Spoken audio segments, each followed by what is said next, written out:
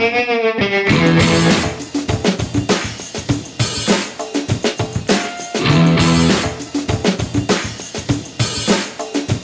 welcome to Black Sparrow Radio, KBSR, transmitting from the lovely little city of Taylor, Texas. You are listening to Plow and Hose, a show dedicated to the joys and challenges of organic backyard gardening in Central Texas.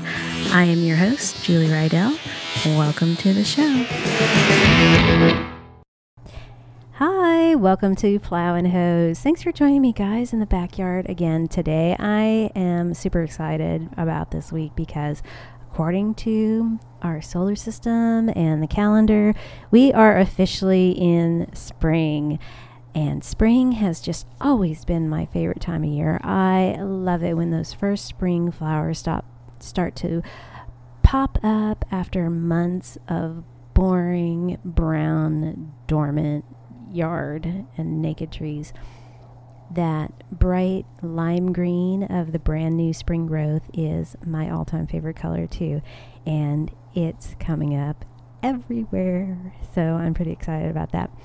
You know, after that horrible freeze that we had back a month ago in February, I've been trying to be very patient and waiting to see what plants would be coming back to life. I've been anxious and very impatient as I walk through my backyard checking on all my plants, but I just have to keep reminding myself that, you know, this past month, it was still really pretty early for a lot of perennial plants and trees to kind of come back to life. And I have to remember that most of our plants were still dormant. And of course, they had the stress from the freeze, and that may have delayed some normal spring growth too. But now that we are a full 2 weeks past the last average frost date, I finally felt pretty good about trusting the temperatures again. So last night, I sorted all of my patio plants into 3 official groups: still alive, definitely dead, and still not sure about. The dead pile is pretty much just the annuals that I had from last summer and fall that were kind of hanging around still alive. And then I also lost some tropical plants that I had outside. The still alive group is the smallest group. It's mostly herbs that I talked about on the show last week: mint and some oregano and some other tough little plants. The not sure group, it's really the largest pile. These are potted perennials, the ones that die back in the winter but come back in the spring. I gotta say, these guys look terrible. But after looking over them, there was just something about these plants that gave me a little bit of hope, like pliable stems. These guys are getting a reprieve. I'll give them another week or two to show me some new growth and some signs of life. If they don't, they're just going to get chucked into the compost pile, and that will be their last opportunity to give back to the garden by breaking down into micronutrients that my actual living plants will use and appreciate. So speaking of my compost pile, I was also surprised to find some volunteer pumpkin seedlings that had come up. I have no idea what kind they are going to be because all the pumpkins that we had last year in the fall, they all went out to the compost pile, and I just kind of all threw them all out there. We had a couple of fancy Cinderella pumpkins that went out there along with the regular jack-o'-lantern type pumpkins, and we also had some decorative gourds that also went out to the compost pile.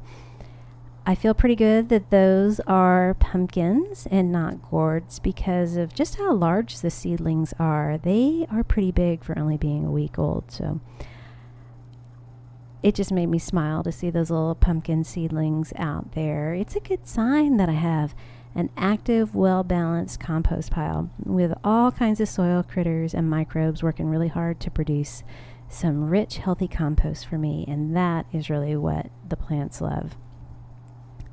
compost piles are the ultimate recycling project because they turn waste into useful nutrients for plants. If you don't already have a compost pile, you should seriously consider starting one this year.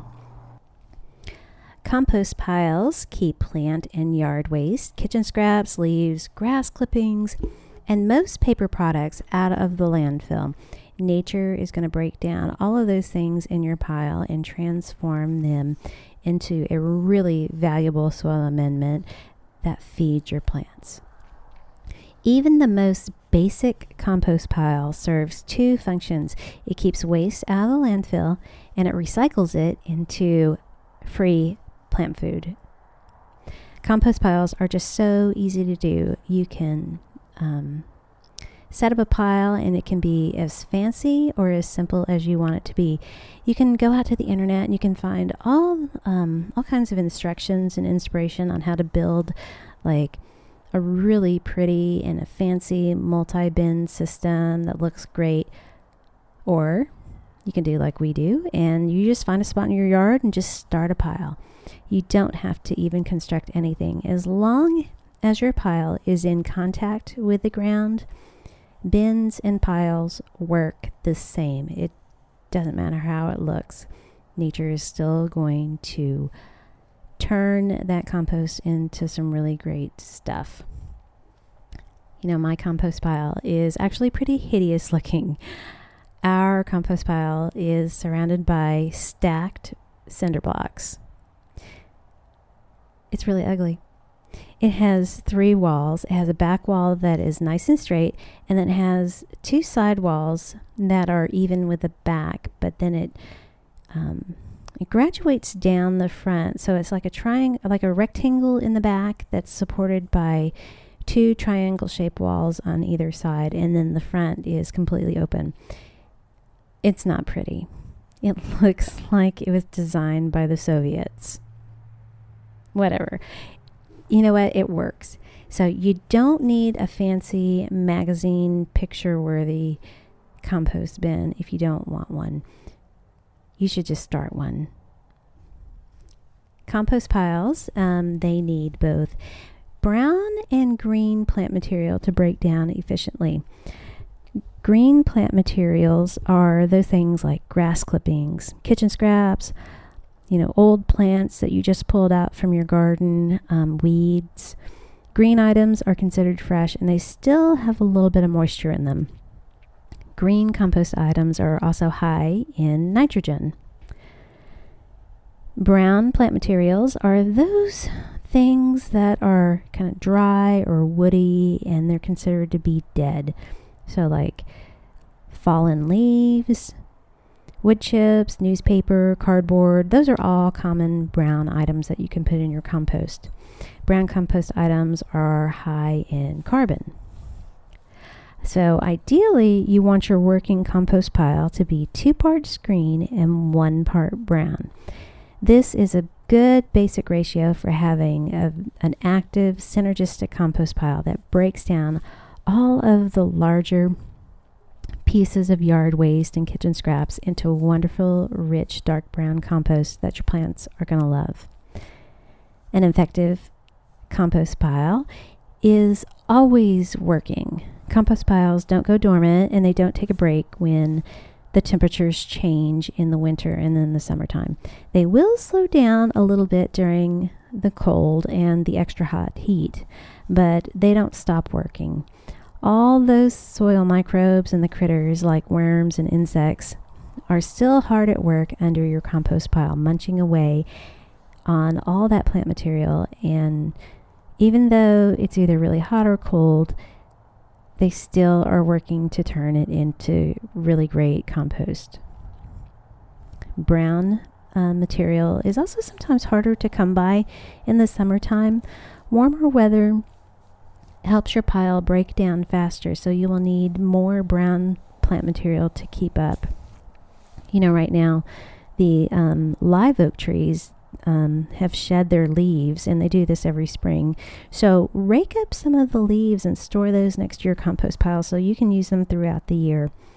Save them for your pile, or you could even use them as mulch in some of your garden beds.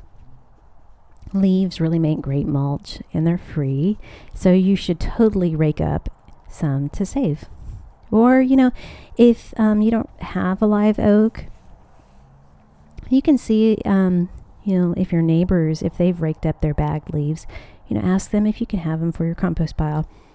Leaves break down really, really quickly. Bagged leaves at the curb, they're just going to end up in the landfill, and it's so unnecessary. So use all of the free leaves that you can get. Definitely put them to good use in your compost pile, or save them and use them to mulch and suppress weeds in your beds. My compost pile is tucked in the far back corner of my yard. It's in the chicken yard, actually, which is a fenced off area where the chicken coop is, and that's the part of the yard where the birds get to walk around. They love the compost pile because that's where we take all of our green weeds and kitchen scraps, and they get to pick through all of that whenever we go and add them to our compost pile. They get out there and they scratch around in the pile and they look for bugs. I absolutely love having chickens. They are just so entertaining, and of course we get eggs.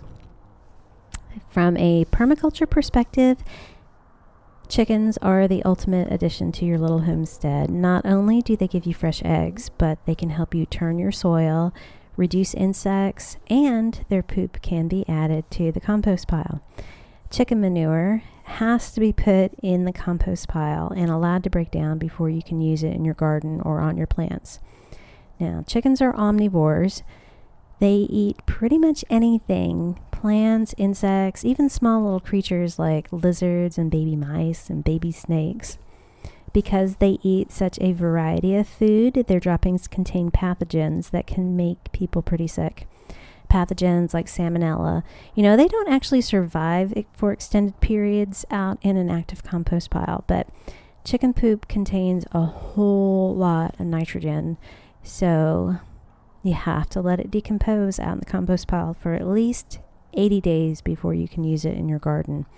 If you don't let it compost long enough, you run the risk of burning your plants with too much nitrogen, and it's also going to smell bad. It's going to smell like chicken poop. Just leave it out in your compost pile, and it's going to break down nicely. In a few months, you will have some great compost that your plants will love. Here in Taylor and in Central Texas, we have really strong agricultural roots and live in areas that were originally farming communities. And there's actually lots of folks around here that are interested in gardening and keeping backyard poultry. If you are interested in adding a small flock, go ahead and start doing your research before you buy baby chicks or build a coop. Those cute little baby chicks at the feed store are so adorable, and they are a lot of fun, but they grow up quickly, and even free-range chickens need to be cared for every day. So you really have to be 100% committed to caring for them. Please do your research before you get chicks. Some communities and neighborhood associations don't allow you to keep chickens, so be sure to check your local city ordinances or your homeowners association rules. Even if your city allows chickens and chicken coops, your homeowners association may have restrictions, so please be sure to check it out before you get any backyard birds. I am not 100% sure what the ordinances are in our neighboring communities, but here in Taylor, you are allowed to keep chickens in the city limits. Roosters are illegal in Taylor, but we can have hens. If you live on less than an acre, you can have up to 6 hens. If you live on more than an acre, you can have up to 12 hens here in town. And you are supposed to get a chicken license from animal control. Now, I have been keeping chickens for, like a dozen years now, here in my backyard. They bring us a lot of joy, and I think they are great, but it is not something you should impulsively do. Chickens can live up to 10 years, but they only lay regularly for 3 to 5 years. They are living creatures, and they deserve to have a nice, safe place to live while you have them, even after they stop laying eggs. Give chickens the same amount of consideration as you would before you would adopt a dog or a cat. You are listening to Plow and Hose on KBSR Black Sparrow Radio. If you are enjoying my show, I hope you will go over to www.blacksparrowmusicparlor.com and check out the station and learn all about our great shows and music and everything that's coming out of our little station broadcasting right here in Taylor, Texas. While you're out on the internet, be sure to stop by the Plow and Hose Facebook page and like and share it with all your gardening friends. Or, head over to where you get your podcasts, like Spotify or Apple Podcasts, and be sure to subscribe to the Plow and Hose podcast. If you like the flexibility of being able to play and pause and rewind my show whenever you want, help me out. Please leave a review. Download a couple of episodes also. It just takes a few seconds to download and then click on those review stars. Not only does that make me feel good, but it also helps others find the Plow and Hose program. And, those reviews also show that it's a podcast worth checking out. Now, as we are starting to get really, really busy with all of our spring gardening chores, you are probably pulling out lots of spring weeds and digging out the remnants of your fall and winter gardens. And, all those old and unwanted plants can be put into your compost pile. Anything green will add nitrogen and moisture to your pile. Anything dead and crispy is going to add carbon. Now, carbon is important to a balanced, active compost pile because it's a source of food and energy for microbes and the little critters that live in the soil and within your pile. Carbon breaks down really quickly in an active pile. When the microbes are happy and they gobble up carbon in your compost pile, it helps it decompose. Now, a byproduct of this decomposition is actually heat. An active compost pile will be quite warm with temperatures between like 100 and 150 degrees, even in the winter time. We used to have a little dog named Twiggy who loved to be outside. She was a whippet, like a little small greyhound. Whippets have very thin and very sleek coats, so she wasn't very hairy at all. So she would get kind of chilly pretty quickly. And she was always sunbathing. She just loved the warm sun. But in the winter time, if she got too cold, one time she figured out that the compost pile was warm. So she would go out to the compost pile and make like a little nest and stay kind of cozy in there. And sometimes the kids would pile leaves on top of her like a little blanket so she'd stay warm. Anyway, a nice warm compost pile will break down all the yard waste pretty quickly, so it'll be important to turn your pile every so often.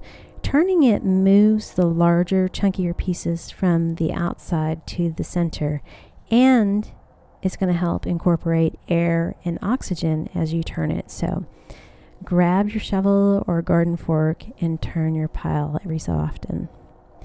Insects and worms need oxygen to survive, but those microbes like fungi and soil bacteria, they need oxygen too. A compost pile is an aerobic environment, and all that means is that it uses oxygen. So if you want to, what you want to do for your pile is to keep it kind of light and airy. If you don't have enough oxygen, your compost pile will start to smell bad, and you don't want a stinky compost pile. That sour, stinky, rotten smell actually comes from anaerobic bacteria. So turning and mixing your pile will help ensure that it is active and working and not gross. In addition to air and food, your compost pile soil microbes, they also need moisture. Green plant material like grass clippings, freshly pulled weeds, kitchen scraps, all are going to naturally add some moisture to your pile. And an open top pile will also benefit from any rain that we get. Central Texas is more prone to drought conditions in the summertime, so you may need to add water to your pile. If it gets dry, or if you have a bit too much dry brown material in your pile, you're probably going to want to add some water. If you keep your pile in an area that gets some shade, that's going to help maintain moisture too. So when you're looking for a place to put a pile, don't put your pile in a spot that gets direct sun all day long. The intense summer sun will dry out your pile too quickly. So pick a good spot. Be mindful of how much sun that spot gets. You really don't need a lot of water on your compost pile, just enough to keep the center of your pile moist. Not soggy, just damp. If you dig down to the center of your pile, to the most decomposed part where the brown finished compost is, it should feel like a damp, squeezed out sponge, just barely moist and still crumbly. This is the good stuff that the gardens and the plants love. As soon as you achieve that dark brown, crumbly stuff, it's ready to use. Just scoop it out and use it in your gardens and on your plants. If your pile seems dry in the center, just give it a little bit of water. If for some reason your compost pile develops like bad odors, there are a couple things that you can do to correct this, but you're going to have to dig into your pile and investigate and try to figure out why. Meats and oily foods can also cause odors, so don't put those in your pile. All natural stuff will eventually break down, even bones, but meats and fats are going to take longer to break down, and while you're waiting for it to decompose, you can get some bad odors, and you're probably going to attract meat-eating creatures like raccoons or rats, or both. Both rats and raccoons are omnivores, and they will eat anything, and you may not want to attract them to your backyard. If you don't turn your compost pile, it can start to stink because of lack of air.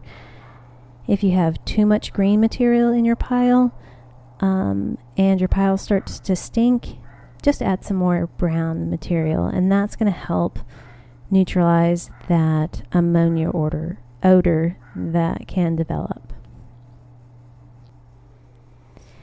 When you are in the kitchen and making your meals, try keeping a bowl next to your sink and place all of your fruit and veggie scraps in there instead of putting them in the garbage can or in the garbage disposal.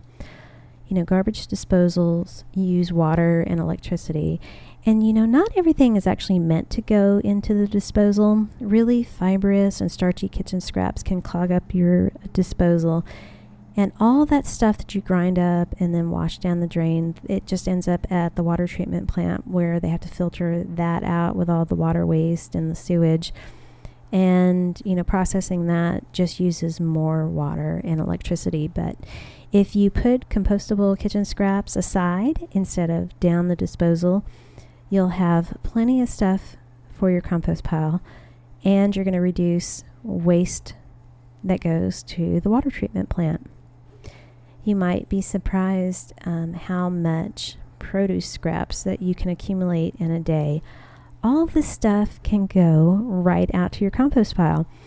All your vegetable peels, carrot peels, cucumber peels, pits and seeds, citrus rind, apple cores, banana peels, corn husks, corn cobs, and watermelon rinds. Those all can go to the compost pile. Every day after you finish your coffee, you can put the grounds and the paper filters right into your compost bowl too.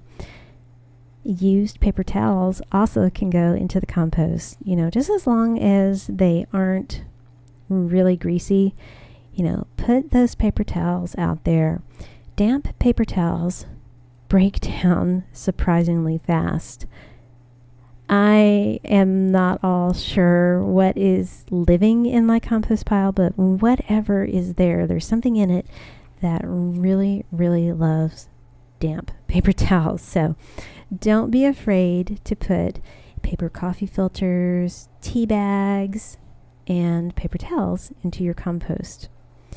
If you have old forgotten produce in the back of your fridge, the wilted moldy stuff, that can all go into your compost pile. Even vegetable leftovers can go to your compost pile as long as they don't have lots of fat in them, like bits of bacon or butter or cheese. If you have something that you are kind of concerned about putting it into your pile, you can always just dig a hole and bury it in the center of your pile. And that goes for eggshells too. You can put eggshells into your compost pile, and those are really great for your microbes. If you are concerned about attracting bugs or having a bowl of what some people might perceive as garbage on your counter, then, get a container that has a lid and keep it covered. There are actually a lot of really cute compost containers that you can buy, and I'm sure you'll find something that matches your kitchen style. But if you get into the habit of just taking it out every day, you won't have any issues with fruit flies or insects or any smells. If you have a kid, taking out the compost is a great chore that they can be responsible for, because I don't know many kids that don't like throwing things. Let that be their chore. Have them take out the compost and toss it out onto the pile. Even the little ones can manage that. It gets them outside. And, when you're outside to turn the compost pile, have them come out there, because, it's an opportunity to see science in action. And it's a nice little ecology lesson too. Overall, compost piles are super, super simple. They require very little effort on your part. Soil microbes and critters do all the work for you, and they do it with very, very little attention on your part. So if you don't have a compost pile, definitely start one this spring. It's just so easy. It keeps waste out of the landfill, and you get to use all that finished compost in your garden, and your plants are just going to love it. All right, so just to recap, have your pile in direct contact with the soil. Maintain two parts green plant material to 1 part brown plant material. Turn it occasionally, check for moisture, and make sure that it's nice and light and it has plenty of opportunity to have plenty of oxygen. And that's it. Nature is going to take care of the rest. It's going to break down all of those items into wonderful compost for you. All right, let's change the subject just a little bit as I wrap up this show. As far as spring planting goes, as soon as your beds are ready, you can start planting most of the vegetables, either directly sowing the seeds into the ground or planting transplants. You'll want to put transplants of peppers and tomatoes in instead of trying to start those from seeds right now. This is going to help you ensure that you get plenty of flowers and fruit before the worst of the summer heat hits. Now, here's a cool tip for tomato transplants. If you want to get a nice strong root system, you should plant your little baby tomato seedlings pretty deep. Those transplants that you get from the store should have several sets of leaves on them. And what you want to do is just take off almost all of them. Just leave the top set of leaves. I know it seems like really weird to do that, but all those little fine and fuzzy hairs that are all along the stem, they all have the potential to become roots. So if you bury your root ball and then most of the naked stem of your tomato, it's going to form lots and lots of roots, and you'll have a nice strong root system that is going to support the upper parts of your tomato plant as they bloom and fruit. Now that it's the second half of March, you can start annual seeds for flowers, things like zinnias, cosmos, morning glories, marigolds, sunflowers, all of those, they can be planted now safely. Well, that is all I have for you today. It is just such a great time of the year here in Central Texas, and thank you for joining me today. I hope this coming week is really great for you and your garden.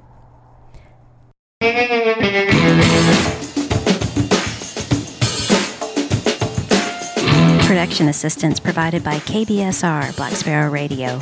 Original music created by Alex Cuervo. Discover more of his music at alexcuervo.tv. If you love plants and gardening in Central Texas, be sure to click the subscribe button wherever you get your podcasts and never miss seasonal information on Plow and Hose. Plow and Hose is written and recorded at my home in Taylor, Texas.